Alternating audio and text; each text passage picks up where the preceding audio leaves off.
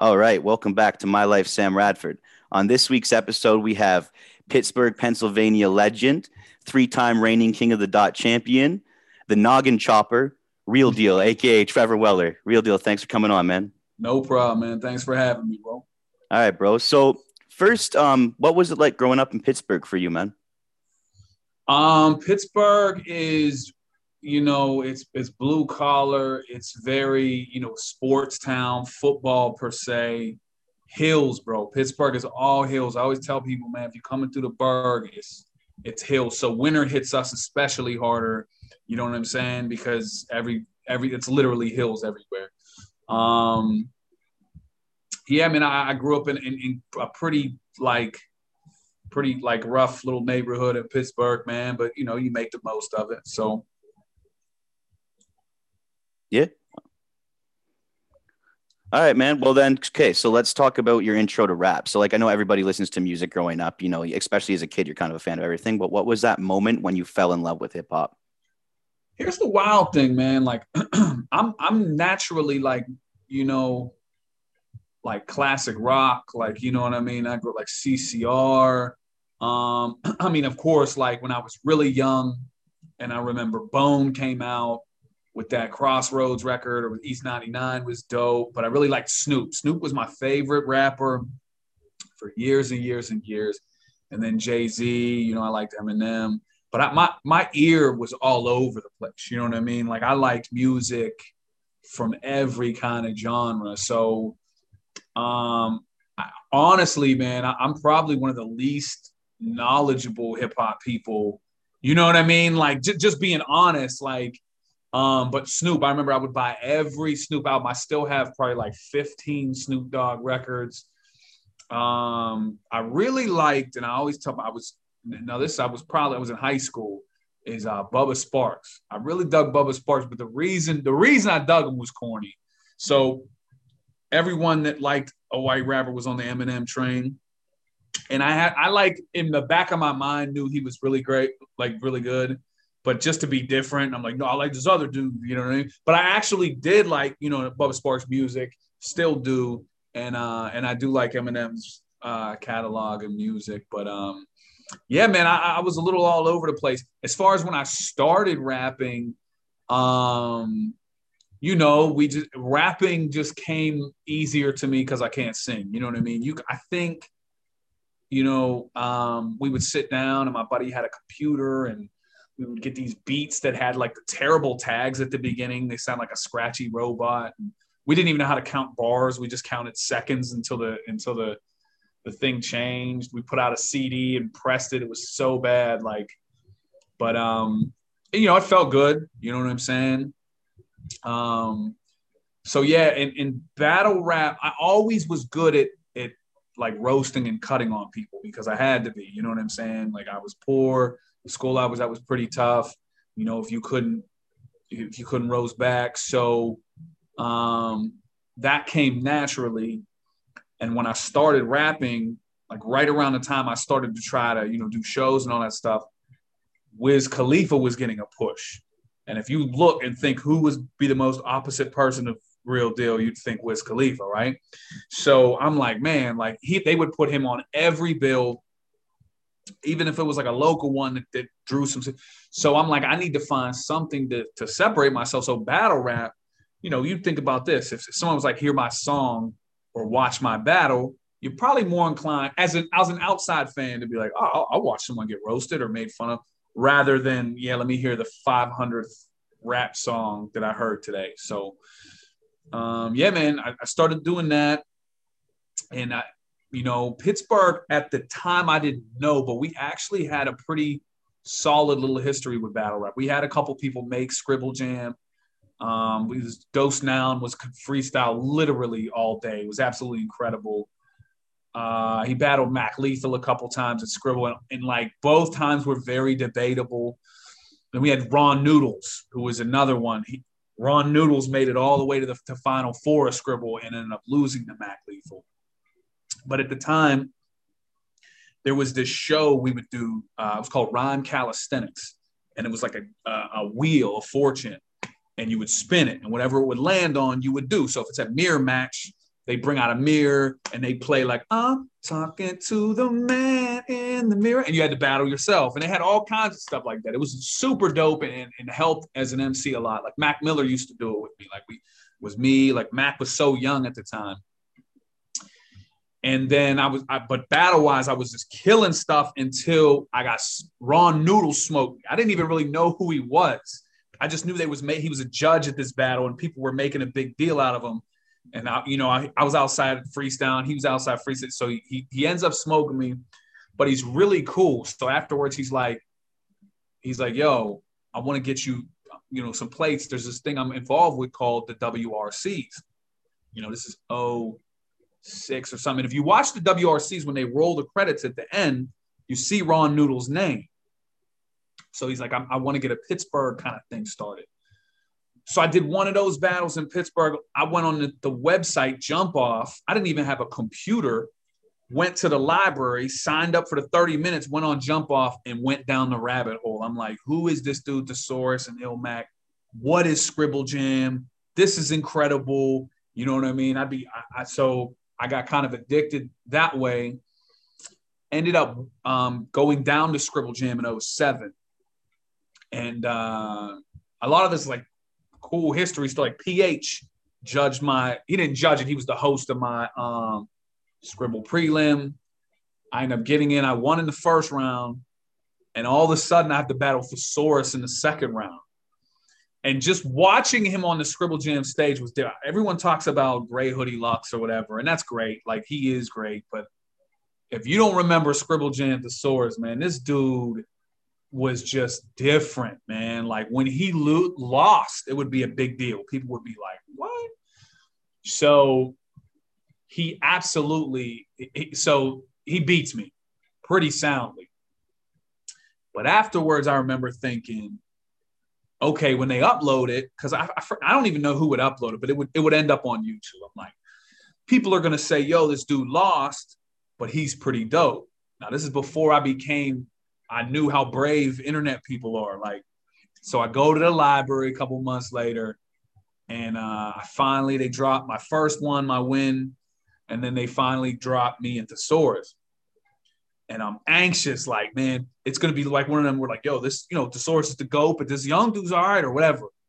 They were like, yo, this dude should kill himself. He's horrible. What a fag. Like, just dragging me, bro. Like, you know what I mean? I don't want to get you flagged, but this is what they said. You know what I'm saying?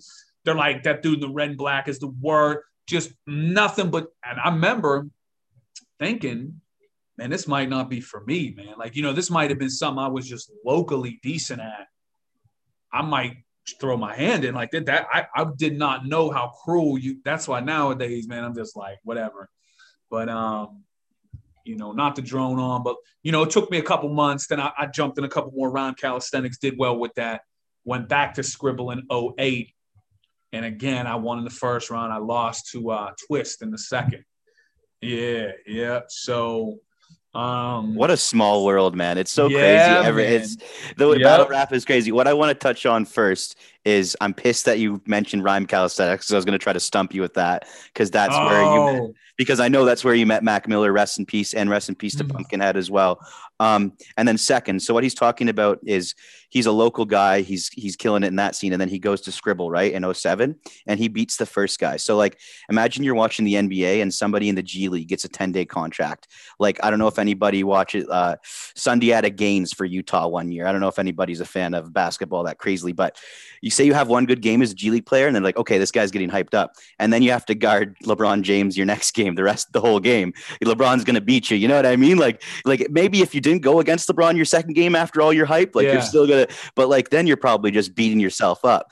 But then, the crazy thing is I battled Half Blown in the first round. I remember seeing him on WRC because I watched like a lot of the W. And I'm next to the source, and how Scribble worked. They didn't tell you who won. They didn't tell you. It just was nonstop. They'd be playing beats, and all of a sudden you'd be like, all right, next up we got such and such and such and such. And they would just step from like Bloodsport or something. He's right next to me, and I'll never forget this. They're like, oh, we got the source and Real Deal. And he just goes, turns and looks, and he goes.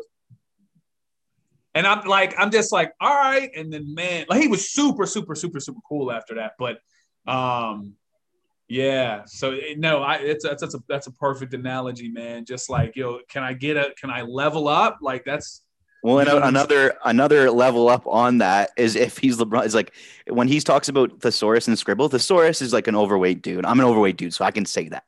Anyways, but he moves with finesse in these freestyle battles. If you watch like him versus Justice or versus Real, he's jumping and being aggressive with you at the stage. Like it's like that gif of Kanye just running all across the stage at his concert. It's insane how aggressive and he moves around. Like it's such a cool thing to see back in the day and to see him today too. Like the person who's gone with, like, it's crazy. He's the Jay-Z of battle rap, I'd say, like he is, man. He is. Every time I hear conversation about legends or goats or whatever, I always got to let people know, man, if you are not throwing Thesaurus' name somewhere in there, like you are doing a complete disservice to battle rap and you are tunnel vision. Like, you know what I'm saying?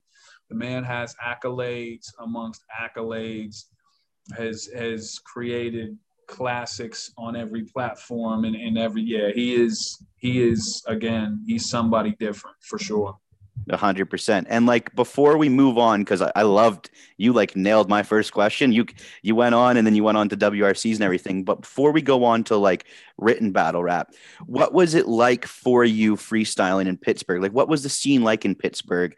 Because like I didn't see people from Pittsburgh until like you or Ron Noodles and things like that, or even Animal, if I don't remember Animal from back in the grind time days. But yeah, just what was it like in Pittsburgh's scene there growing up? Because to be honest with you, man, like by the time I was coming up as a freestyle battler, Ron Noodles was not battling anymore. So he just like was a judge at a battle that I entered.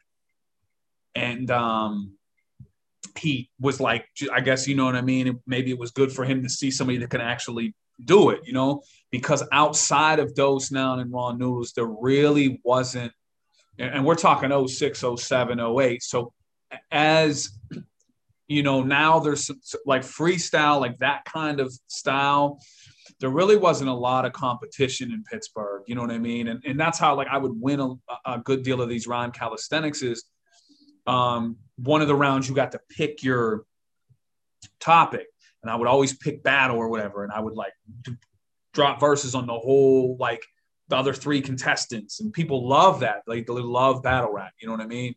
And so yeah, man. If I'm being honest with you, there wasn't really a scene.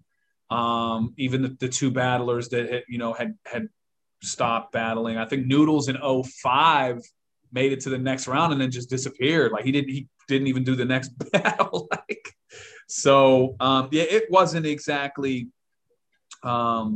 crazy. And because the rhyme calisthenics was a well-rounded thing, and it was super dope. But the transition happened with I remember being on the stage at Scribble 08. And I remember people like, oh, if I battle this dude, I got a round for him. If I battle this dude, and I remember thinking, yeah, freestyle battle rap's dead. Like, you know what I mean? Grind Time had started they would release who won each division, because I won a preliminary in Cleveland. And they would release the winners of the preliminary. So you kind of, at least you got a name. And if you MySpace search them, you might get a profile. And so, yeah, 08 was just, and again, that Thesaurus just went through everybody in 08. But Sonny Bamboo had come up to me and he goes, and 08 validated what I thought in 07. Like, No Can Do. I'm talking to No Can Do. And he's like, yo, you were buddy with the red and black shirt last year. He's like, you was pretty dope. And I'm like, damn, like I wish, you know what I mean? Had I known this before YouTube guy 777 told me to kill myself, like before the Chrissy Teigen era of telling people to kill themselves. So yeah, man. So Sonny goes, look, man, I think you're dope. And I was like, yeah. He was like, you battled her. He's like, you were in the red and black last year. I was like, yeah, because he's like, I was like, I lost the Thesaurus. He's like, bro, we all lost the Thesaurus. And I was like, okay. I'm looking around and there's a lot of people that lost. So he's like, look, man, we're doing Grind Time Midwest. We'd love to have you come out. And I was talking to Lush in the crowd. I want to say Lush was he with Madness? I don't want to, it was definitely Lush. I was like, yeah, man, this would be incredible. So yeah, Sonny, I owe a ton to Sonny Bamboo. He was the first person to reach out with that extension and be like, yo, I think you would do well in this league, because Sonny had connected through direct. And that was my first introduction to the kind of written. The one I did for Ron Noodles, the like WRC one, that was written as well too. So it was probably my second, written, scripted or written battle. I speak to all of you guys, like the OGs that have transitioned between like that 07, 08, 09, and everybody was like, man, it was a thin line, but everybody knew they were bringing writtens. You know what I mean? Like some people still tried to act like they weren't, but you could tell. And you could really tell with the guys who were freestyling at that point. Oh yeah. I mean, I certainly had some pre-buttles on the side of the stage. I'm like, oh yeah, like, and then it just, and I think freestyle battle rap had just ran its course, man. And you still to this day, super new, like detached people from battle rap are so disappointed when you tell them it's not freestyle, and you're like, trust me, it's better though. Like, you know what I mean? You're like, I get it. You know what I mean? Like is very impressive to just go off the top and whatever, but it is better. You take my word for it. Like, yeah, I agree with you. And I think it's funny you said it the other day, because my girlfriend knows that I do a podcast basically surrounded by battle rap. She was like, how come they don't really freestyle anymore? And like, it's so hard to like break it down on like a 30. I'm like, okay, well, if you really want to look back into like the rap Olympics and then like the Stage Francis era, and then these guys did this, and then there's the Scribble Jam in Cincinnati that has all forms of for hip hop. And then you switch over to the World Rap Championships and then the leagues. And she's just like, I shouldn't have asked the question. Yeah, I just kind of like, yeah, trust me, it's just one of those things that advanced and it became better. Like it's so much better than it was. But that's what everything is. We get better with time, like cars used to be shitty. Now cars are good, like airplanes used to crash a lot. Now they don't as much, That's what I mean, man. Somebody saw it and was like, look, I don't want, and like I said, by Scribble Jam 08, the crowd was smaller. They didn't know if they can still get the same funding. Like I said, Grind Time had hit the scene. It was just looking rough for here's a good analogy is like another basketball. All my listeners know all I do is reference basketball, but like there was a time in the 70s where like the viewership wasn't crazy, and then the NBA and the ABA merged, and then they created a league that was the National Basketball Association. And I always speak about battle rap in the modern era when you go from Grind Time to King of the Dot to URL to Don't Flop to the leagues in Australia, South Africa, Russia, Flip Top. It's all like leagues and divisions to me. It's like if you watch soccer in Europe or football, and there's so many different leagues, and that's what I loved about battle rap, especially at it's like when like Direct recently posted on his Instagram a picture of the old Grind Time tier list, and you had a top tier, a mid tier, low tier. That's what I love, because I'm a statistics dude and shit like that. So like I remember when you were like 7-2 when you went against a certain person, like you have anticipation for that. And that's why we were speaking before the interview is like, you do have that in certain parts of battle rap, and like King of the Dot starting it again with season 1, and they're always innovative. But like, I just like, I love watching old, like I was watching, you versus Low Pesci. That's a I'm a huge Pesci fan, man. Yeah, I really am. Obviously not one of his better performances. He still had some funny stuff in there, whatever. But yeah, man, it was. I think though the gift and the curse are in the same. Whereas Grind Time judging really exposed how flawed judging something that's subjective is. So there were times judges would get so hammered they didn't even know who was battling. There were completely unqualified people. You know what I'm saying? Like, and or just rooting for overtime for a good battle's sake, or and again, the other thing is there was no bonus to winning. So like there was a couple like I Am King clothing, or there was like I think the one I won a car stereo at Battle of the Bay. Little stuff like that, but it was so spread out and so sporadic. And it wasn't until like I remember Arsenal coming over and stuff like that where people entertained promo battles. And it was cool because people just talked more about the battle rather than the judgment.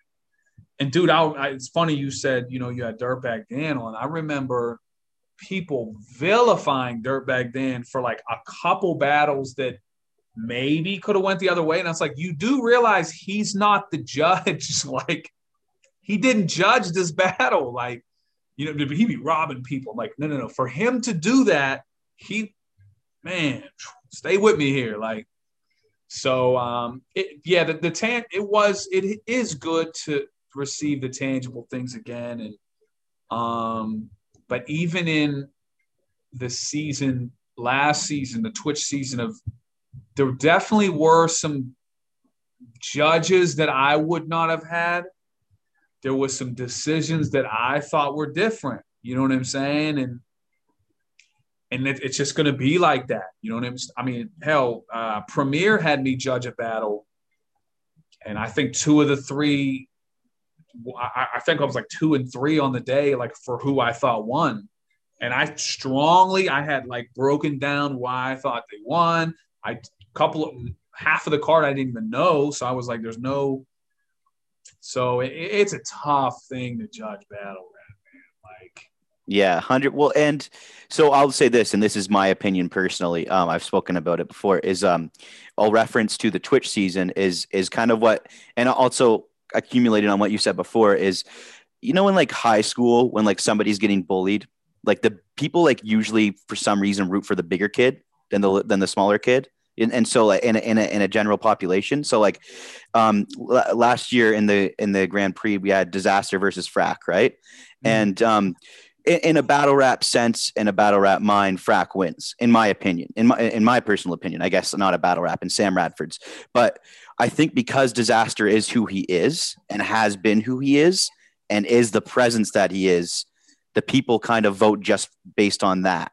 In maybe certain terms. That's just personal opinion. And also sometimes like I find some of the people, as you said, judges, like I didn't even know some of the judges that judged that battle. So a person like me who's been a fan for 15 years, like if I don't know the judges, something's kind of weird, I find, you know? And so like even when I battled Times in the first round of Detroit, I remembered saying to Organic, I was like, I don't really love the 4 judges. Like, I'm no offense, but if we're battling in Detroit and I'm in the building, there's people in the building like Mac Myron and Ill Will, I'm like, these are judges to me.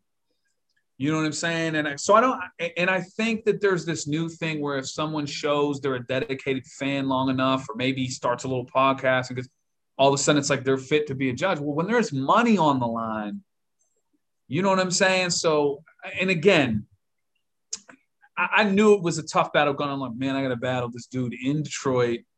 I'm like, all right. And I have it was great to see him elevate and really get his star power up. I have no problem with that. But, just again, man, on the subject of judging battles,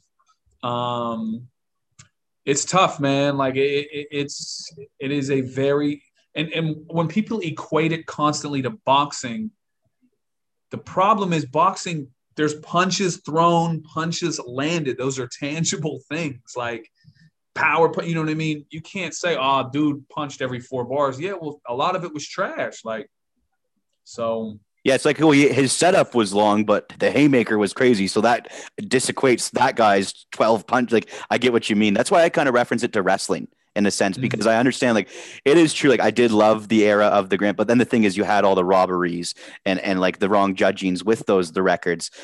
So I think it's just what we were talking about before is people who like don't understand how it's not freestyle and is like everything needs to advance. So the promos kind of made more sense because then there's the pressure too, like, because let's think about it. If you're a battle rapper, you have bravado and an ego, and every battle rapper wants to be seen and heard, right? So You don't want like your record, like your win-loss record to affect how the fans think of you, right? Like as long as you've just put out a good product, then that's cool, right?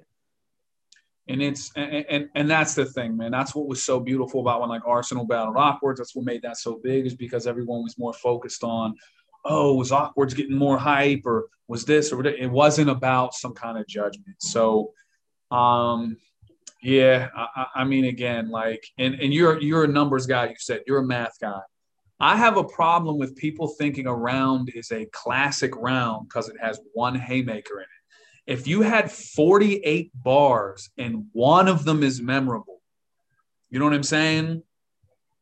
I don't think that's a great rap. Like, you know what I mean? Like, and that's why I think, you know, and there are people that have, I can see an angle, you know what I'm saying? Like A-Verb's angle for Hitman obviously was not one bar, but it was so well put together and it, you know, something like that. So yeah, and they King of the Dot, you know, they're gonna have something on their hands with this judging situation because it's tough. I don't envy the task of finding an adequate system.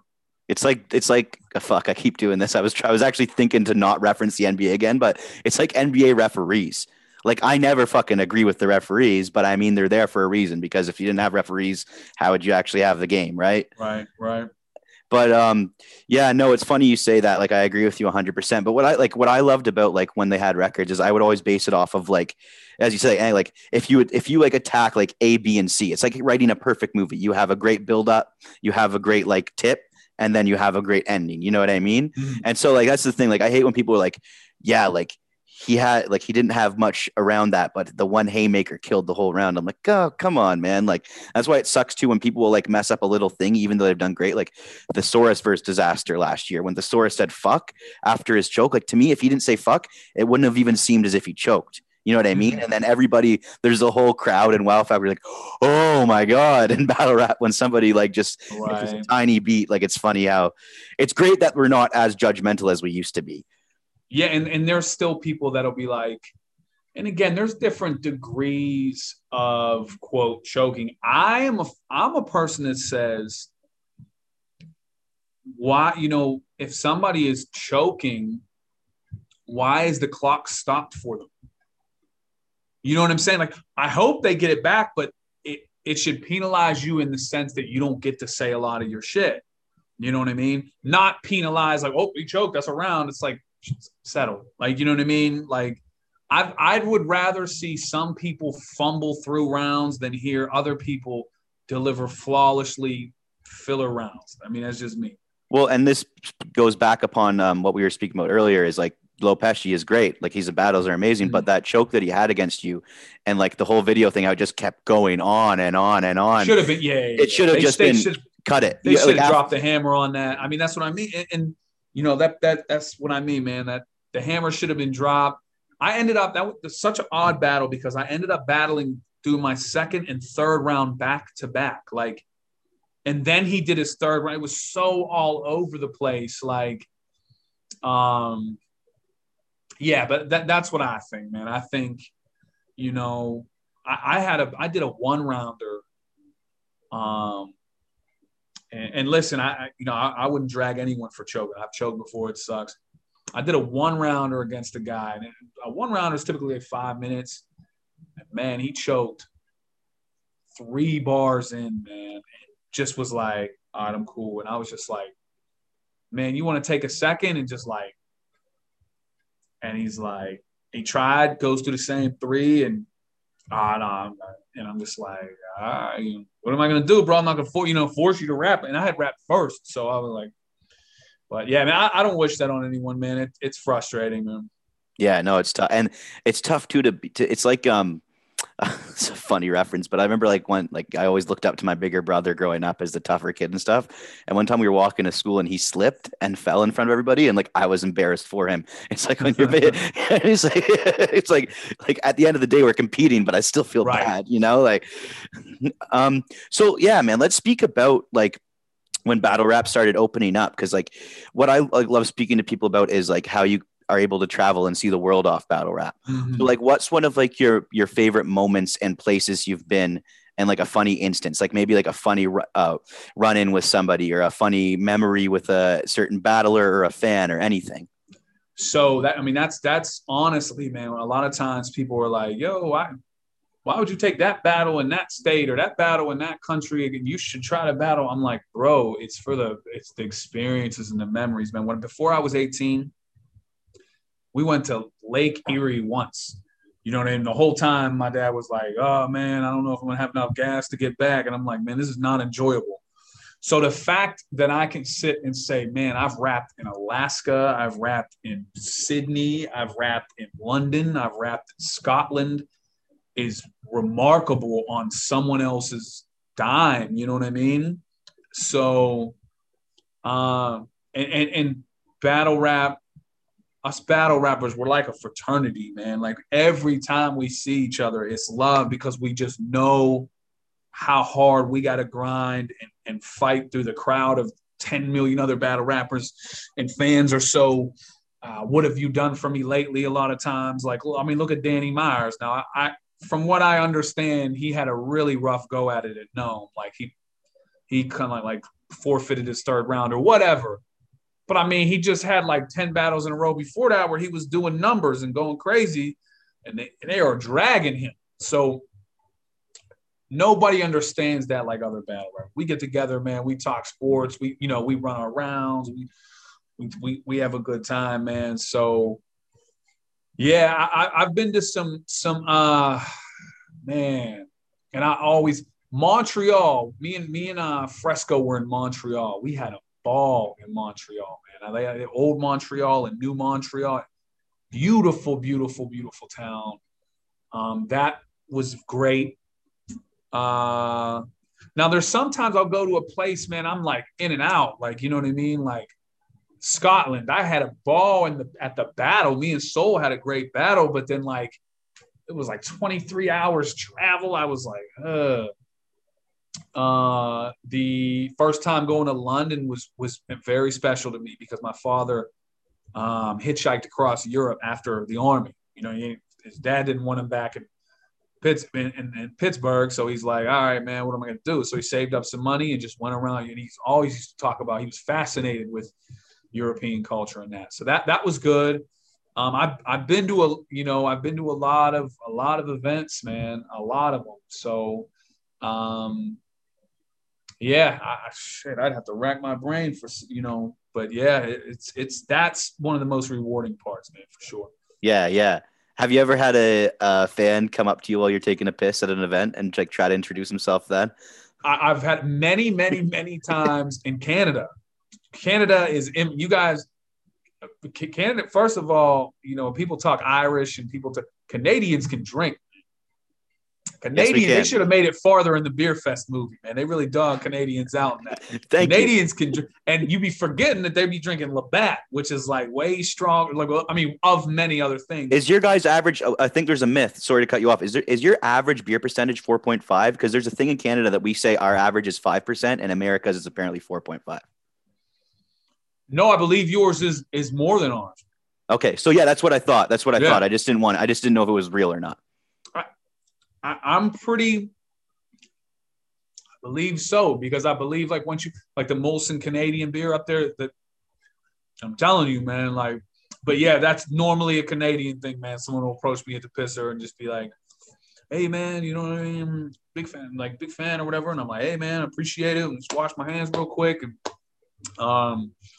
but no, it's cool, man. It's flattering. I've had someone like randomly stop me on a street in Australia and was like, "Yo, you?" I was like, "What?"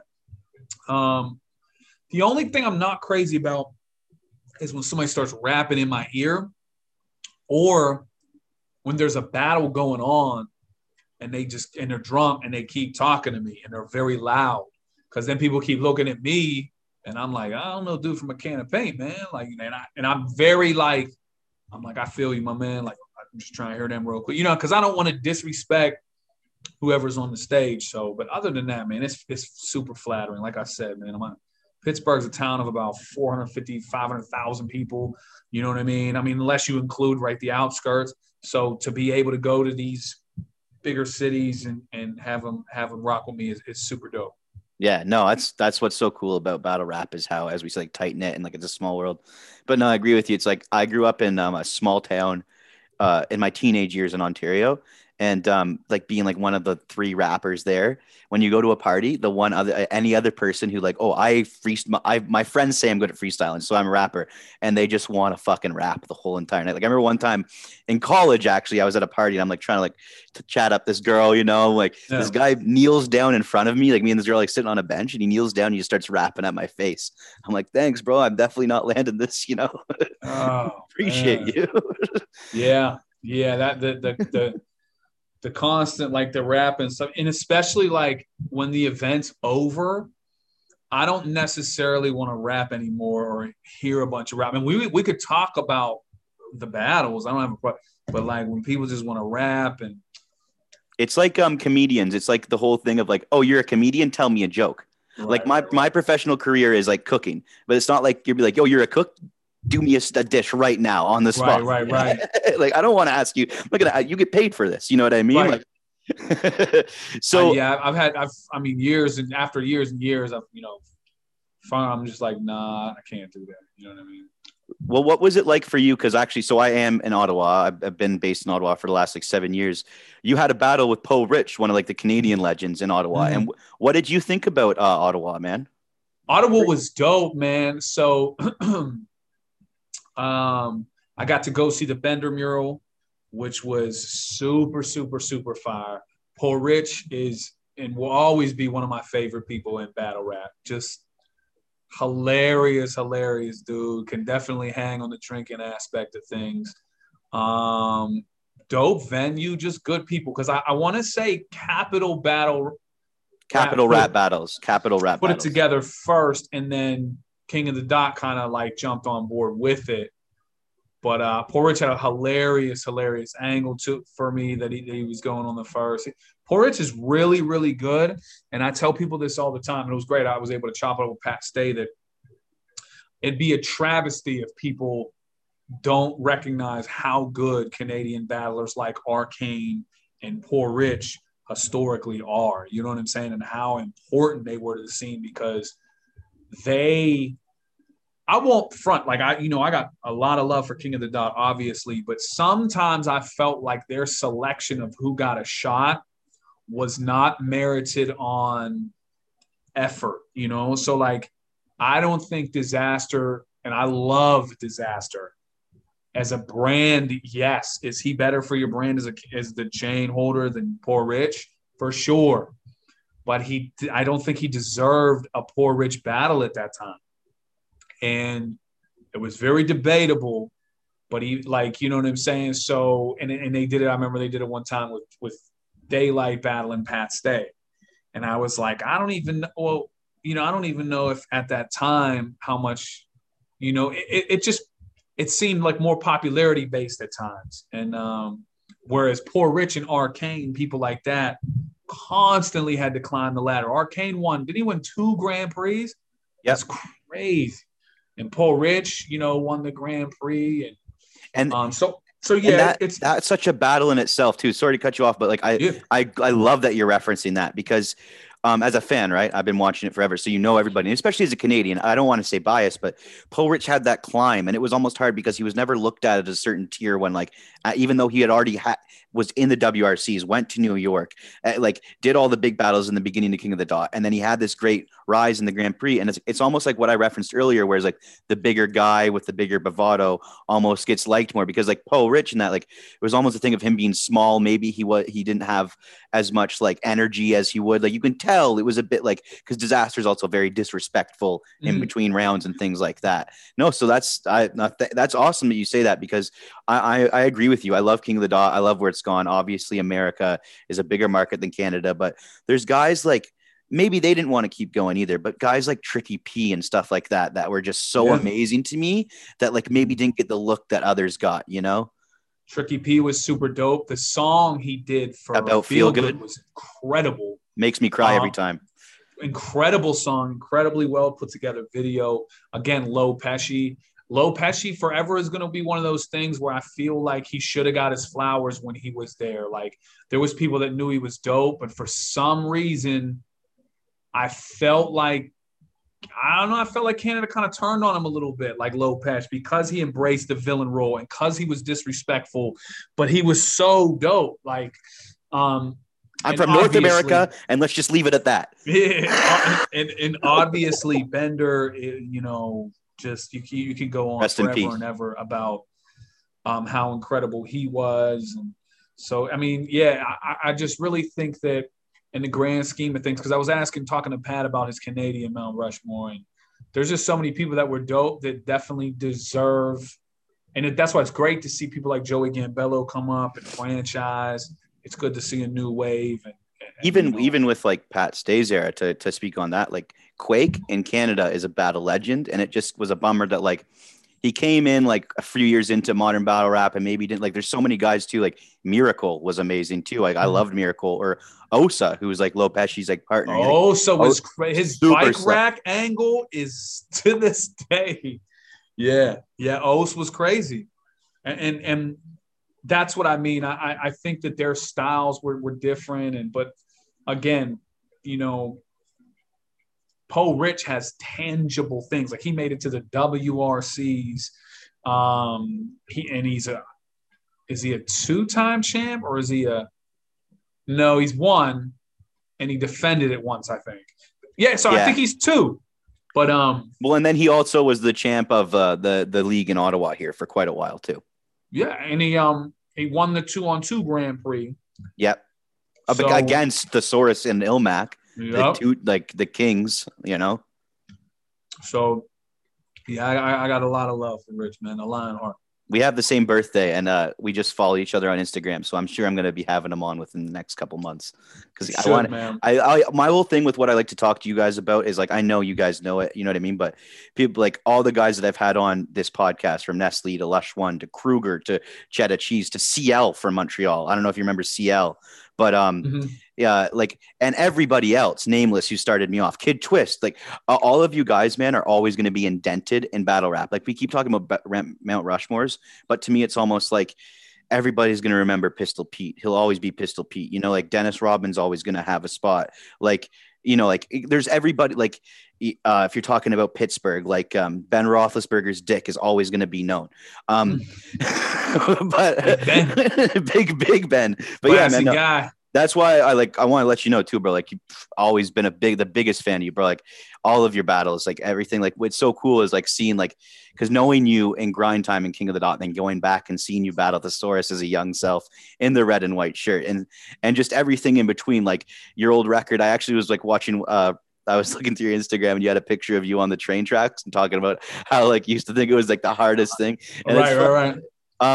Let's do a little Pittsburgh thing. So one of the guests, Sketch Menace, great guy, Zach, awesome dude, great episode. He wanted to talk to me to mention to you, Zach and Miri make a porno. Yeah. So let's just speak on your thoughts about that and what your interjections are on that. So we were in where were we at? We were in Calgary. He said Calgary. Calgary, right? He brought me up to Calgary, and we were just shooting the shit. And he goes, "The only thing I know about Pittsburgh is from the movie Zach and Miri, where the dude comes in drunk and he goes, fuck Ben Roethlisberger." And I was like, that's pretty accurate. I was like, that's legit, like a Steeler Sunday. Steeler fans Pittsburghers have a way of talking, man. That's just, it's so lazy. And it's like they'll say like downtown and get out the house and where you going. Like they just have this ridiculous. So like there's like Ben Roethlisberger, like touchdown. Like they're just so drunk and obnoxious, bro. Like I love football. I love being a fan of sports, but Steeler fans they can get rough, man, over the top. So we laugh about that every time, man, because it's very accurate of a depiction. And I think Zach and Miri was filmed in Pittsburgh or like around Pittsburgh or something like that. But yeah, he's like, "God, I thought that was the funniest thing, dude." Just like Ben Roethlisberger. I was like, yeah, it's pretty spot on. He's not wrong. Yeah. Well, my big thing is I remember I just like when I think of Pittsburgh, I think of the sandwich with the fries and the coleslaw. Just because I'm I'm a food guy. Like I think of Pittsburgh. I'm like, oh, Permanentes. Permanentes is good. So it's so funny because every time I go to Canada and I drink, I start talking about how good the Penguins are and how sweet it was that you guys keep giving us these awesome people like Crosby and Lemieux and even Phil Kessel, like, for, you know what I mean? Like when you gave us Phil Kessel and how Canada's always, I even battled in Thunder Bay and was talking about Matt Murray at the time. Like, I didn't even know we'd be getting rid of him like that, but no. And it's kind of weirdly stereotypical to immediately and cross the Canadian border. Like, so how about hockey? Like, I've been waiting to talk about hockey. It's like, dude, not every person Like, I don't think I remember Organic one time tweeting about hockey or like, I gather he's not a fan. Like, he's an Oakland Raiders guy. That's what I know yeah, about that's him. the only thing I've ever, which, by the way, if you ever come to Pittsburgh, a Penguins game is far better to go to than a Steeler game. Like, oh, really? Tailgating a Steeler game is cool, but like once you get in the stadium, I don't know, man. The ketchup bottle's cool, I guess, but nah. The Pirates surprisingly have the best stadium. Our stadium is beautiful. Our team is terrible, but our stadium is beautiful. So, yeah, Pittsburgh. Like I said, there's hills and bars and sports, man. That's pretty much, you know what I mean. That's what we lack in Canada is like the big sports teams, because we have a CFL and we have like an CBA, but like it's nothing like NFL, NBA, NHL. Like with like Pittsburgh, I think is actually one of like this. It's like a smaller city, but it has 3 of the major league teams, which is pretty big, you know. So it's pretty cool to be able to all support the same that. color, which is pretty dope. Well, you guys, I mean, you have the Raptors. They're. Oh, well, that's the thing. We have that's it. We have the Raptors, man, and the Buffalo Leafs, Bills, man. Fuck the Leafs, bro. I don't. Bro, I'm going for the Canadians this year. Bro, they were just up 3-1. I blinked and it's they got curse. bounced out. They are entering Buffalo territory of misery. Like, it's 1967. 1967 was the last time they won. But bro, if you think about the Krejci incident when they were up on the Bruins in games, like this is getting a little crazy. Like, I almost got beat up when the Bruins beat them in like, what was it, 2013 or 2014 when they were up. I bet against the Leafs in a house full of Leafs fans when they were up like 3-1 or 4-1 and then Boston came back and dude, I literally had to like leave because I was going to get beat up. Dude, when I'm telling you, man, I was in the one time we got turned down, me and Fresco got turned down to come into Canada. All right. That's kind of a funny story. We get turned down walking across the Peace Bridge. All right. So we're trying to walk across the Peace Bridge and I give to do my passport. And the guy's like, what are you here for? And I'm like, I'm here to go to a hockey game. And he's like, all right. He's like, what do you do for a living? School teacher, whatever. He keeps asking me these questions. So there's this one guy and then there's this other guy, right? And they're little guy. And the little guy's like, well, let me see your phone. Now, automatically, this was back when they made it like if you said you rap, they're going to turn you down immediately. Like, you might as well just say, I'm actually up here to serial kill a bunch of people and get out. They'd probably let you in. So he's looking through my phone. He's like, what's the end of the week? I was like, what? And do you remember Iron Solomon was part of the end of the week? I guess I had gotten a random Facebook invite to EO Dub. And I'm like, I don't know, man. It's a random Facebook invite. So he keeps scrolling down. He's just like, who's Real Deal? And I'm just like, and he's like, oh, so you're a teacher and you're a liar, eh? And he's like, and I'm just like, okay. And I'm like, so I guess I'm not getting in, right? But the funniest is this dude tried to be so tough, and he had the most beautiful crystal blue eyes. And I was like, bro, your eyes are gorgeous. Just like, so we got a liar. Do you tell your kids to lie when you're teaching? He's just like, giving me the puppy that shat on the rug treatment. I'm like, so they ended up kicking us back to Buffalo. I just hit my boy up in Buffalo. Buffalo's a blast.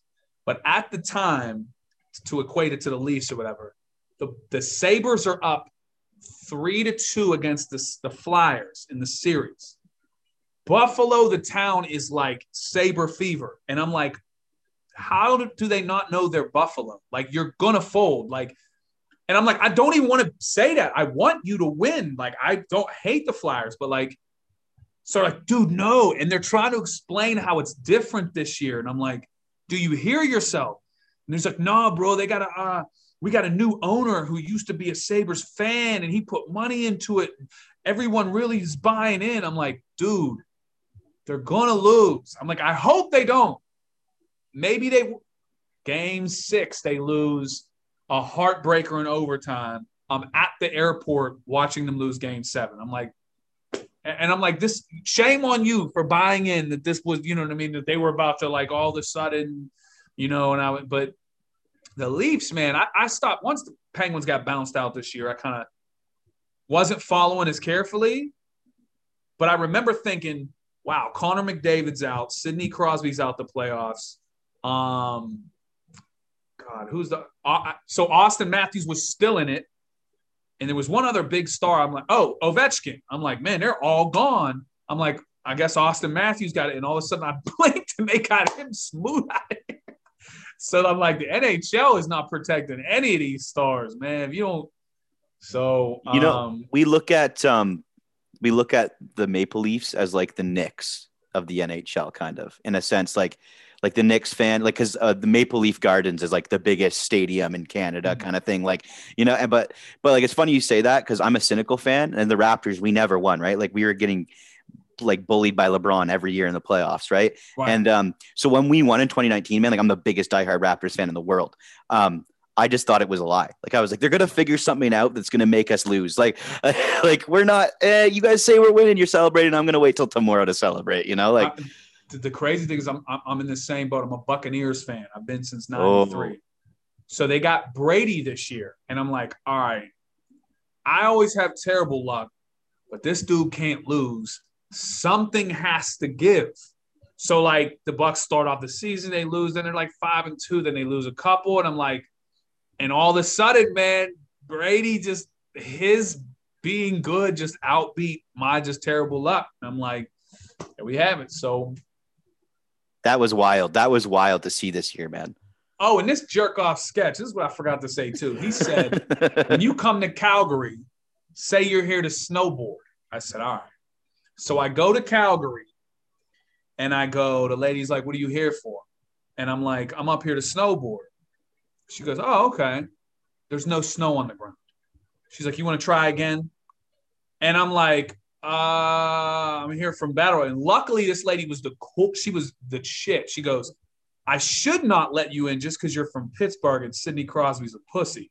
She was like, but I guess I'll let you in. I was like, I told Sketch that. I'm like, bro, do you want to let me know that there's snow first, dog? Like, he's going, I'm not sorry about that. I'm like, I almost didn't get in, bro. Like, that's so funny, man. That's such a funny story, actually. Like, I thought I was dead. I was like, what a difference between your last guy, too. Yo, and because he turned me down at the Peace Bridge in 2011, every time I go to Canada, they put the little X or whatever. I got bust a left. And they're like, says you got turned down here. And I'm like, yeah, bro, like 9 years ago. Like, why'd you get turned down? Oh, and you go through the story and they let you in anyway. It's ridiculous. That's hilarious. I have one question, because you mentioned Sidney Crosby. So where I grew up in Nova Scotia as a kid, we would watch him play junior A hockey. And one of my best friend's older sisters was dating his best friend at the time. So he would always be at the house. And he was like LeBron James for hockey. Like, you heard about him, especially in Canada, because he was in a bunch of Tim Hortons commercials. So you heard about him all the time. And what's it like for him there? Like, is it like, do you have like Sidney Crosby sightings downtown, or like, what's like the fandom like for him in Pittsburgh? So Sidney Crosby is a super, super, super like introverted, quiet dude. The funny thing is, like, so I'm a teacher. I teach gym. But like in the area I teach, it's not a hockey, you know what I mean? The kids don't know anything about hockey at all. So I try to explain every time I do a hockey unit with them, like, okay, who knows LeBron? And they go, we love LeBron. And I'm like, okay, well, you live in the same, you live in a city that has the hockey equivalent to LeBron. I believe LeBron is better at his, I mean, give Sidney Crosby some more time. We'll see what happens. But that's a fair equation, even though I would side LeBron. So, yeah, man. I mean, we love Crosby here, and it's funny because I remember being at the bar, seeing him knock the USA out of with the gold medal goal. I was like, this sucks. But I mean, we love Crosby. We love his like. It's just we get Lemieux, who's incredibly dedicated to the Penguins, saves the Penguins franchise, and then we get a Crosby, and another guy who's, I feel like, similar, maybe not in playing style, but like quiet, kind of introverted, kind of chill. To me, though, I'm a little older. Lemieux was the baddest hockey player I ever seen. Lemieux was 6'5" and just skated like he was insane, bro. But Crosby is another one, man. And it's funny. outside of Pittsburgh, any hockey fan I runs into hates Crosby, man. They're like, Oh, I do too. But we hate the like, best. That's what it is. Like, that's why I compare him and LeBron. But I think I do it because it was at an earlier stage. Even though LeBron's 03 and Crosby's like 06 or 07 draft wise, it was still. I just think like as the youth of them, like they were similar. Like LeBron's definitely gone on. Like hockey's weird in that sense. Like I'm not a huge fan, but like forever it was the talk about Ovechkin and him, and now you hear about like McDavid and Matthews. But I always feel like there's like three or four hockey guys they're always talked about. Whereas like with the NBA, it's always like 1 and 2. And then you have like 1B and C after that, you know? It's always those, the quote generational talents that come along, you know what I mean? And that's why it was great to see McDavid finally get in the playoffs, but man, they got, you learn, I guess, man, because they got smoked out. But Crosby had his first couple seasons, man, that it was the Ottawa Senators, man, was just bouncing them out the playoffs. And I think if I wasn't in Pittsburgh and wasn't a Penguins fan, I probably wouldn't be a Crosby fan. Malcolm frustrates the shit out of us here sometimes because he takes just head scratching penalties. But there's a million Crosby jerseys at the game. People love Crosby, but his personal life is so like he doesn't even have Twitter. You know what I'm saying? I don't believe so. Or that's wild. Yeah, I don't see him on any social media. But he is, and I hope that doesn't translate down the road to him not getting, the flowers he deserves. You know what I'm saying? Because even in the States, for Pittsburgh, he's not on commercials. He's not on. So it's funny you say as a kid he was on a bunch of commercials. The only time you see him is in hockey games. You know what I mean? That's it. No, it's true.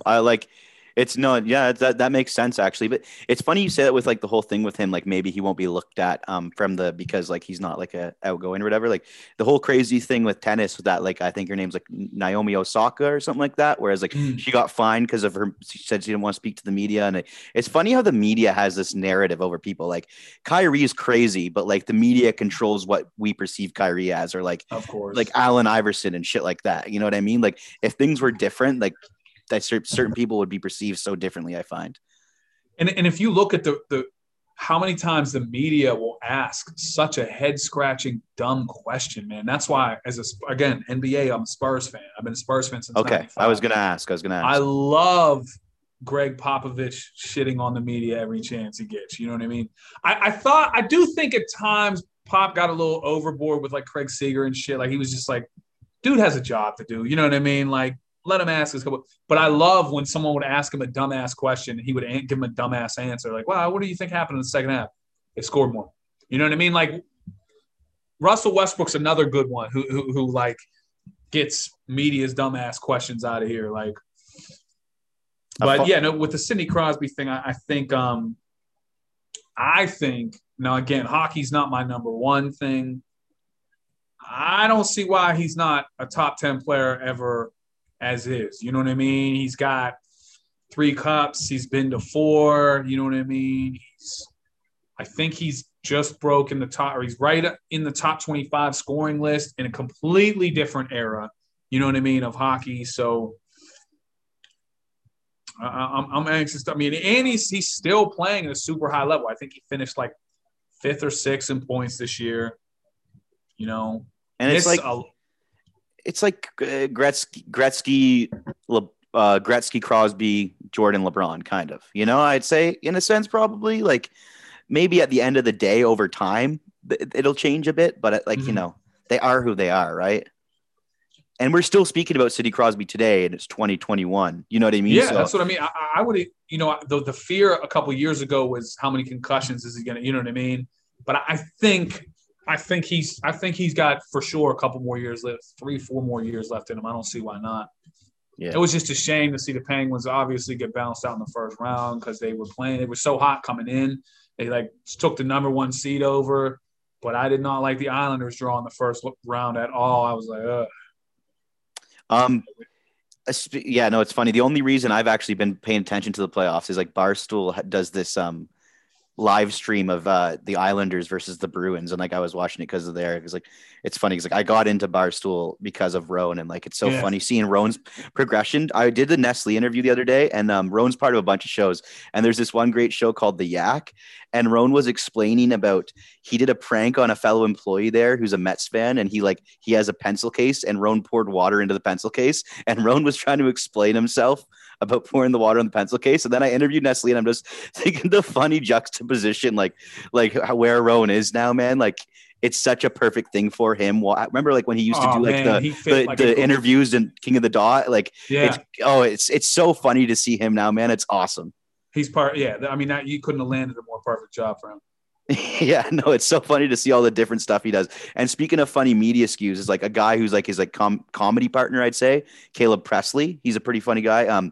He did an interview with Terrell Owens back in the day, and Terrell Owens was doing a thing for Butterfingers, and he was asking Terrell Owens what his favorite kind of Butterfinger was, and Terrell Owens thought he was like autistic or something. And he kept like, "There's only one kind." He's like, "Yeah. But what's your favorite kind?" And he just said that same thing for 11 minutes, and it's like one of the funniest interviews ever because like he thought he was just like, "Oh man," but yeah, you're a teacher. So my parents are both teachers, and they met in Africa in the 80s, teaching in like a poverty community, and then like my mom went on to like teach French, Spanish. Do like ESL, and then now she's a principal at elementary school. Then like my dad's more educational advisor for like different countries and stuff like that, opening international schools. So you guys are the real heroes to me. And what was it like for you? Like what made you want to be a teacher? So honestly, man, you know, when I look back I probably wasn't as aware now or back then, but I noticed like I would get in trouble in school. I would struggle in school just with like behavior and stuff like that. I was always smart enough to pull my shit together and get adequate grades. But one of the things I think helped me out from a really young age is teachers giving me positions to help other kids. So that was always something that would kind of help steer me in the right direction. So again, I didn't put this together till later, but I remember I knew I was going to go to college. I was going to play football. And I remember my pops was just like, well, listen, man, you should go and be a gym teacher. He's like, I know a buddy that's a gym teacher, man. It's not a hard gig. I'm like, I got to do something, you know. So there it was, man. Like, you know, I went up and graduated, and I've been teaching physical education ever since, man. Oh, before I ask the next one on the teaching, that's a pretty cool maybe an exclusive that hasn't been heard before. So what position did you play in football, and what was your football career like as a kid? So I played high school ball. I played D tackle. I was bigger. I was like 255 or 55 my senior year. So I played like D tackle, and I played center. And yeah, I was nice, but like I wish I had prepared better once I entered college, because college, it becomes like a 40-hour a week job. You know what I'm saying? It's not like, and at the time, and then so it was just overwhelming. Like I went to a city high school, and I don't want to put it on my high school, obviously. It just didn't prepare you for what college football was going to be like. So it was a short college football experience. I didn't even play my freshman. Like I like started doing like the spring thing, and like it just, and again, you know what I mean? Kudos to college programs and the ones that are ran like a well-oiled machine, man, because they'll have you up at freaking 5 a.m. doing morning routines, and then you got to go to your classes, and you got to lift at like 3:30 in the afternoon, and this is like off season, you know what I mean? And I wasn't ready for that level of commitment, man. Like, no, I thought it. But did you got a scholarship out of it at least? No, man, no. That's you the were thing. still playing. Oh, so that's probably what's even more tough on it. Because... No, I mean they recruited. So I went Division II. You know, so they recruited me, but there's only at the time Division II. I think that they were able to do a partial scholarship, and I think it was contingent on if I kept playing and blah blah blah. And again, man, it was just a whole new experience, man, because high school became so you go from having senioritis in your high school to like having to be in all these classes across campus, and you know, and then just doing all these work, and it was different, man. Like I was like, not ready for this. Okay. Well, no, I love it. I didn't know that I love like little things. I didn't know that like you were going to. So as a teacher, like what's like one of your number one things that you've seen changed over when you started teaching versus now? Because so many things in the education system I find have changed over the years and Mm. things like that. So I think, well, obviously with COVID, like this virtual school situation was something I would have never imagined doing. But that I guess that's not a natural change. Um, and I know like at least in the public schools, it seems enrollment is down. I do also believe that there's too much blame that goes on teachers and not enough that goes on parents. And it's frustrating. Like, for example,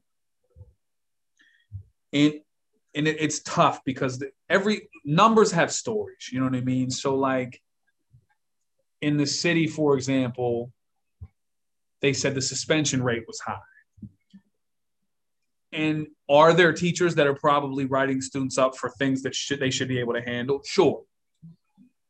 But you really have to deep dive into the statistics to know. So they just thought the statistics were high. So they passed a rule that you couldn't suspend a kid that was in kindergarten up to second grade unless they did a violent offense. Now, off the top, it sounds like that's a great idea. Keep them in school, blah, blah, blah. The problem is some of these kids, it's too early to get paperwork on. They're in school going crazy every day. Like, you know what I mean? And it's not they're not violent, but they're smacking papers off desks or doing just wow, so flipping desks over and it's not considered violent. So they stay in school, they come back the next day. So it's like, what about the other 18 kids in that class? Like, you know what I'm saying? How can they learn? So I think that I think I would like to see more cooperation between parents and teachers. And I think it has gotten more, like teachers have been under the microscope more. And I don't know that that's necessarily fair. And I'm saying that as both a parent and a teacher. I'm available at all times. I know, some households it's very hard to even get a hold of anybody, and a lot of like there's some parents will tell you flat out from 8 o'clock to 3 o'clock that's your responsibility. You're like, oh, this is so it. I think that's probably one of the bigger things that I've noticed. I get you 100%. I hear my mom moving on from being a teacher to a principal and overseeing the school is like the stories that you hear are insane. Things that you just think wouldn't go on. Like I'm taught like that, and things that you can't control either, especially when they're at these young ages. Like there's instances of like kids may be self-harming themselves and then you being the defense and then not being able to contact the family and then trying to make the right choice. But at the end of the day, you can't make the choice. It's such a hard thin line, and teachers and stuff are looked at, as you say, in a negative aspect when like in my eyes, they're the heroes, like because they're there, like they are the ones that are there between 8 and 3 or 10 and 3, so regardless. I think another change, at least from like middle school up, is the awareness for mental health and concern. And I think almost all fronts, it's a great thing. But I do think that there are times when it kind of takes away from letting a kid be a kid, or like as a teenager, you got all this testosterone, all this, like you're going to have days where you just feel like garbage. You know what I'm saying? I don't know that that's necessarily you need constantly people hovering over you. Like, how are you? Like, check on your strong. Like, again, yes, I believe as mental health is a. I'm glad that it's being, you know what I mean. But and I just know, like, at least from what I see, I know schools are different. Some of the things are just cutting up with kids. You know what I mean? Like busting each other's chops. It's not necessarily bullying all the time. You know what I mean? And because when you label something bullying, like you got to send packets out and you got to get, you know what I mean? It becomes, so those are just some other things I think that are changing, and, maybe that'll get looked at.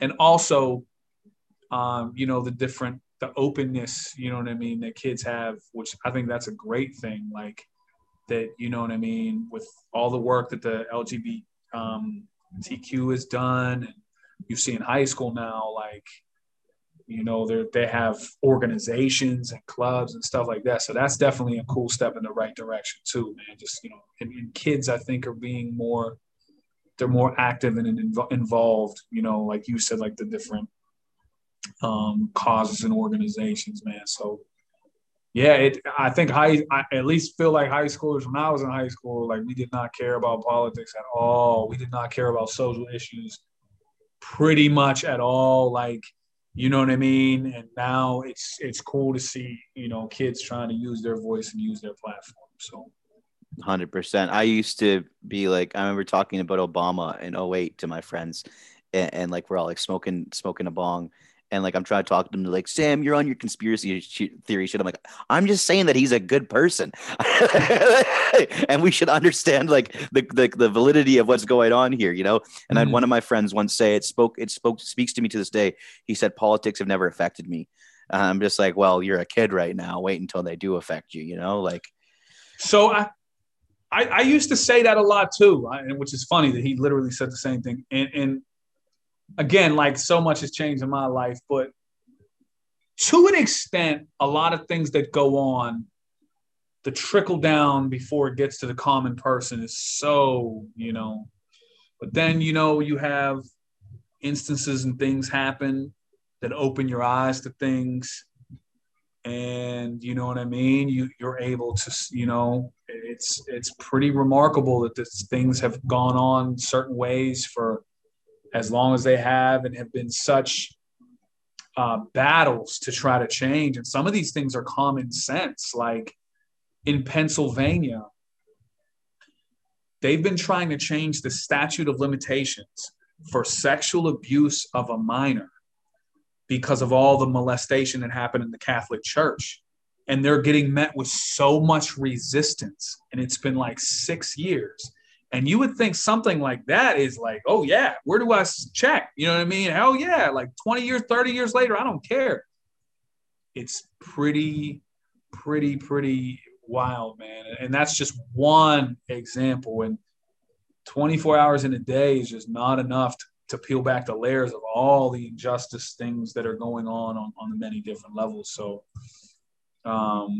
yeah, it's a very valid point.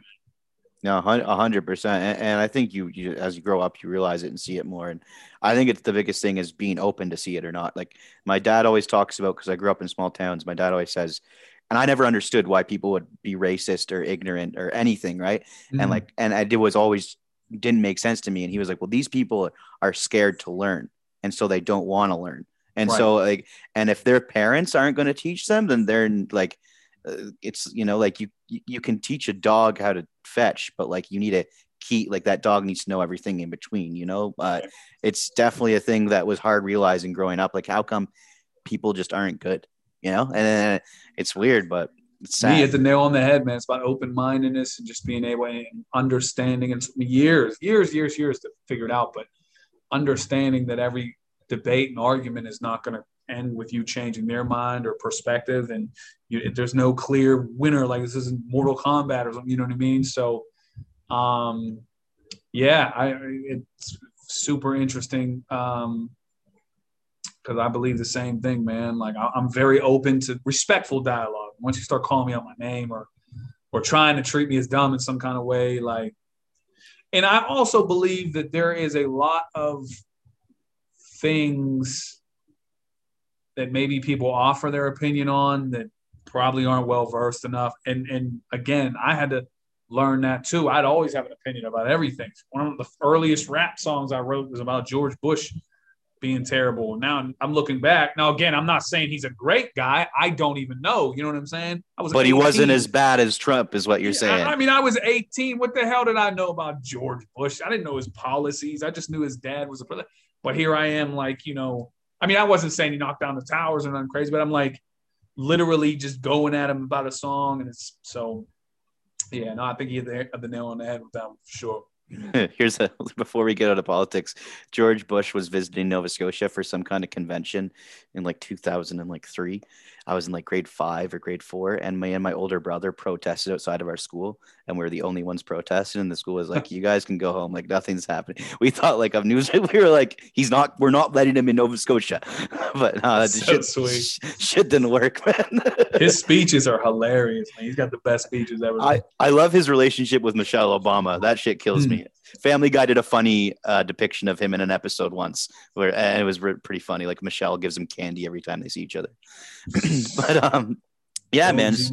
So moving on to a subject that I think is very prevalent, especially right now with you, is something that I want you to elaborate on. I don't want to speak anything wrong because it's a very real subject. Is you've mentioned throughout the episode is rest in peace to your dad, and I just want to speak about justice for Charlie and everything that goes on with it right now. Yeah, no, I really appreciate it. So basically, to catch anybody up, my father passed away on September 1st, 2019. They thought that he had a leak in his aortic stent. Then they x-rayed mid-July and said he didn't. Then 2 weeks later, they're like, "Oh, we just want to go tighten it up." They went in. They said there was no leak when they opened him up. So they went in for no reason, closed him up. Within 24 hours, he had an infection. And just a cascade of just failure from the time he went in led to him dying in 30 days. Just like brutal, just awful. You know what I mean? Like, and again, I lost my mother to cancer. Cancer is rough too, but this was different.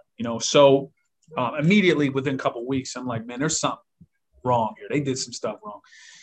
So in Pennsylvania, you have 2 years to file medical malpractice. 2 years. Now, for a layman person, that might seem like an adequate time.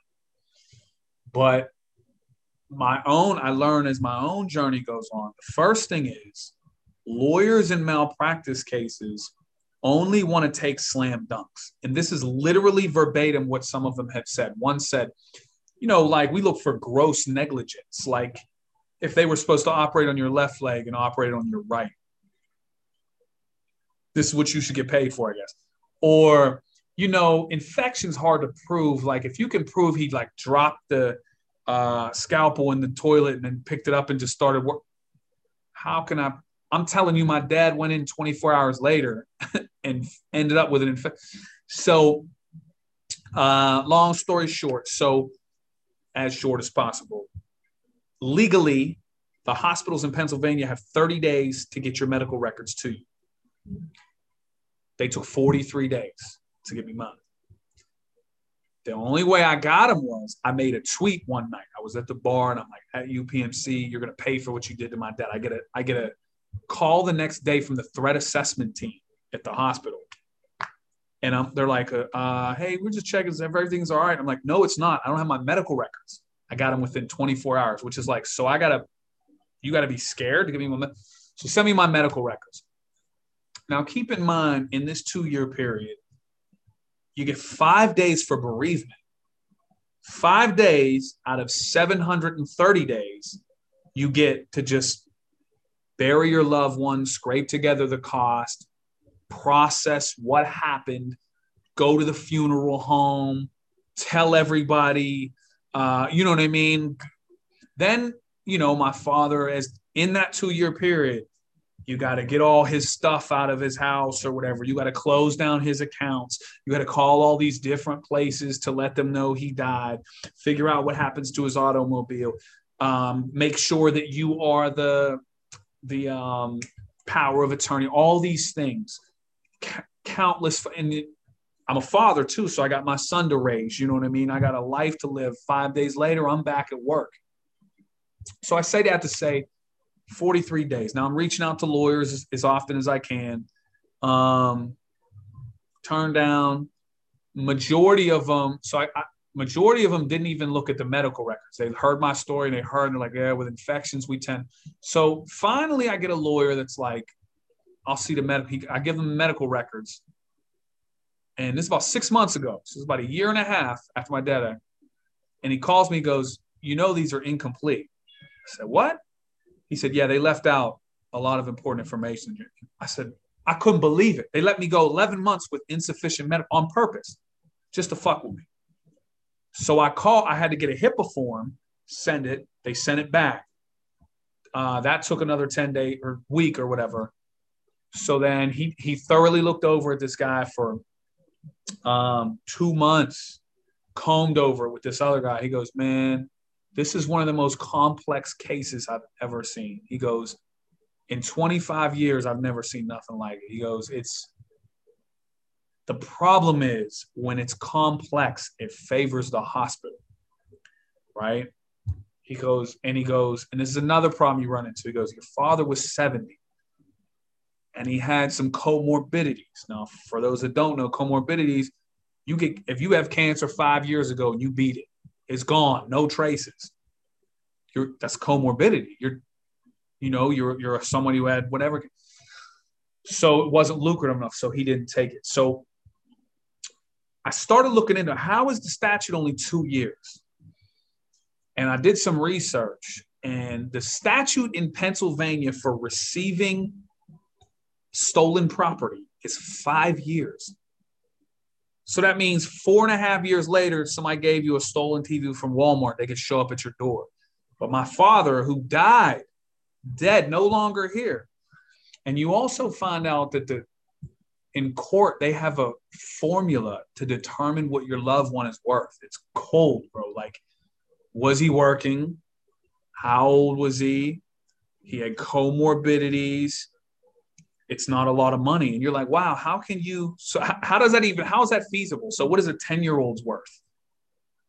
Who's to say that person wouldn't have been the president? You know what I mean? Like, or a baby or a 70. What if my dad was 70? He could have lived to be 103. You know what I'm saying? Like, so I decided, man, my inbox was flooded. People were like, I did my album. My album was called Charlie, dedicated to my father. Every song is something that he would say, like one of his, kind of things. And I thought, I'm like, man, listen, if I can't get justice for myself, I want to change the statute. And later on down the line, it'll open doors for so many people to get so much, more time and money. So Pennsylvania has a 2-year statute. Yet Pennsylvania in the 50 states has the second highest payout per year for medical malpractice. Second, only behind New York. They're ahead of California. They're ahead of Texas. Second, Pennsylvania, there's 14 states that have a higher statute than Pennsylvania, okay? The highest is Minnesota with 4 years. Minnesota pays out $48 million a year. Pennsylvania pays out $374 million a year. Pennsylvania also has 23 per 1,000 people are a victim of medical malpractice. Minnesota's 18.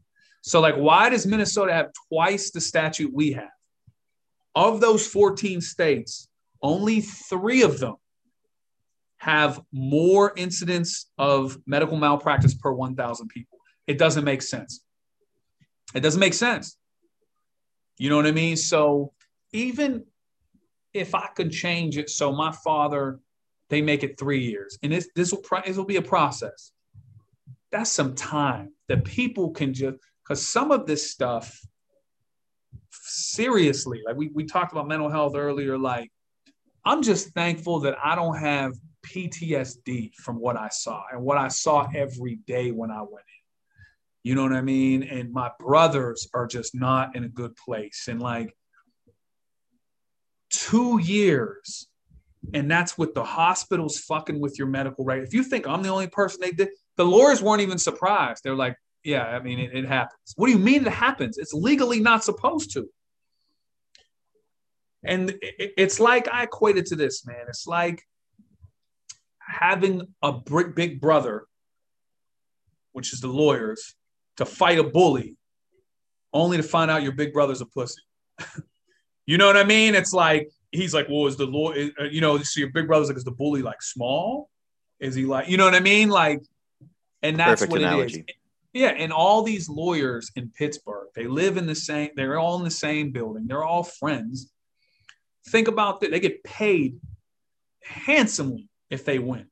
So if you get a settlement, you get $300,000. You don't really got to work again until the next. Why would you take on a case that's? And again, so I the news is I have been in talks with an attorney that he is trying to represent, which is a very huge, good step. But we need to come out of pocket for it. So I am paying medical experts myself, because in Pennsylvania, another thing is you can't sue a hospital or a doctor unless you have another doctor to look at your records and go, yeah, they did something wrong here. Just to get that doctor to look at it, $3,000, $4,000, $5,000. But if you want to sue a teacher, you don't need another teacher. If you know what I mean? So, and I get you can't open the floodgates for medical malpractice. And I don't think doctors are horrible people. And I'm not trying to start a witch hunt. It's not like that. But it's about accountability and responsibility, man. And there's just levels of failure that happened during my father's case that are just, to me, just mind blowing, man. So I do have a petition started. And the idea of that is to gain traction, to send this petition to my senators and my state legislatures in Pennsylvania. I have the shirts and the hoodies and the merch. Any profits from that go directly to the medical expert. So I think I'll be paying one this week to look at, should they have, because there's so many different areas of people that were involved with my dad's case. And again, it's an exhausting battle, because before this, I always thought like, okay, hospital knows best. They want what's right. But at the end of the day, when the hospital don't even give me my medical records and I find out you got $615,000 out of my dad made probably $12,000 a year. You got $615,000 off him, and you got paid every penny, and you can't give me my medical records and at least give me a fair shake. You're probably going to smoke me anyway because you're a multi-billion-dollar, but I don't even care. I want to pull you into court. The doctor who did the operation on my father never showed up again. He was supposed to come when we were sitting down talking about basically giving my pops the old Yeller treatment. He said he had prior obligations, never showed up. So again, there's so much to unpack. I know it's every time I talk about it, it seems like kind of like but it is, you figure a different layer every time, man. So but just people that are like, how can we help? Just sign the petition, man. It don't take more than a couple seconds. You don't have to be from Pennsylvania. You can be from Nova Scotia or Scotland or whatever, man. Watch the video that's attached. You don't have to even watch it. Just sign your name, man. Like I said, we have the shirts are just so if someone sees them, they go, what's that for? And you explain them. Medical error is the third leading cause of death in the United States. It is below only cancer and heart disease. 225,000 to 400,000 people per year die of medical error in the United States, bro. And I wanted you to tell the story. I'm sorry, man. I mean, I can say sorry, but I can't. All I can do is support. And so what I did was sign the petition. And what I'm going to do people who are listening, in the description of the episode, I'm going to link the petition, and I'm also going to link the merch, because anything you can do helps. So whether it be signing the petition, whether it be buying some merch, whether it be watching the video, whether it be all three, which I please suggest you to do, it's going to help in whatever we can do. And I think a big thing about what I've learned and in you explaining this is another thing that I spoke about earlier is you keep learning through life, and you see things that you might have thought were right that are wrong. And so you're spreading awareness on that, and you're spreading awareness upon your father. And I think it speaks volumes for you to not be facing it upon yourself, but it being justice for Charlie.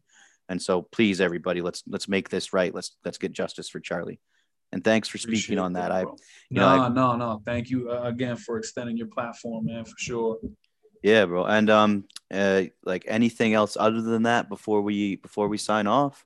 Nah, man, that's just it. The petitions it's on all my social media, in my bios, all that stuff. And if you are somebody who has a loved one in a hospital, and I've gotten a lot of messages from Canada as well. Like, it's not, Ask every question. Be kind to the nurses. A lot of times they are left in the trenches. You have a right to know. Ask what is the most aggressive form that you can pursue as a family member, because oftentimes to soften the blow, they won't tell you that. What could happen?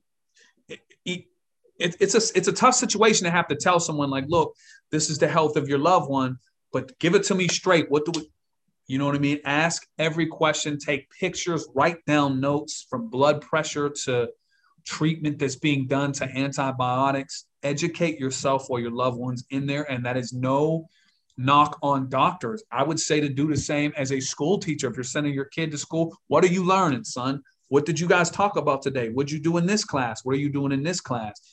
Just anyone that you have a loved one in and you're vested in, man, ask questions, and the medical field is no different. So yeah, sign a petition, man. It would mean a lot to me. The album, merch, any kind of proceeds, again, the profits go directly to, because my statute ends September 1st. Even if we get a ton of, the likelihood is, I have a lawyer, but now we're in the process where we have to get a medical expert. So they have to take time, look it over. And then so we're at the 11th hour. So appreciate everything though. 100%, man. And I don't want to end it on the note, but it's something that it needs to be spoken about. And I don't just have people on to be a fan from them. I need to speak about what they do and who they are and how they influence people and inspire people, just like you do to me. And let's just pray. Let's pray for the best, hope for the best, whatever you do. Thanks for being on, man. Really appreciate it. To the fans, the listeners, really, really surprised with how things are working out with this. And keep listening. I'll keep trying my best. I'm going to end the call now with Trevor, aka Real Deal. We're going to say thanks to him after. And please check out everything that we've spoken about. It's really important and it's real life. So thanks to the listeners. We'll see y'all next week.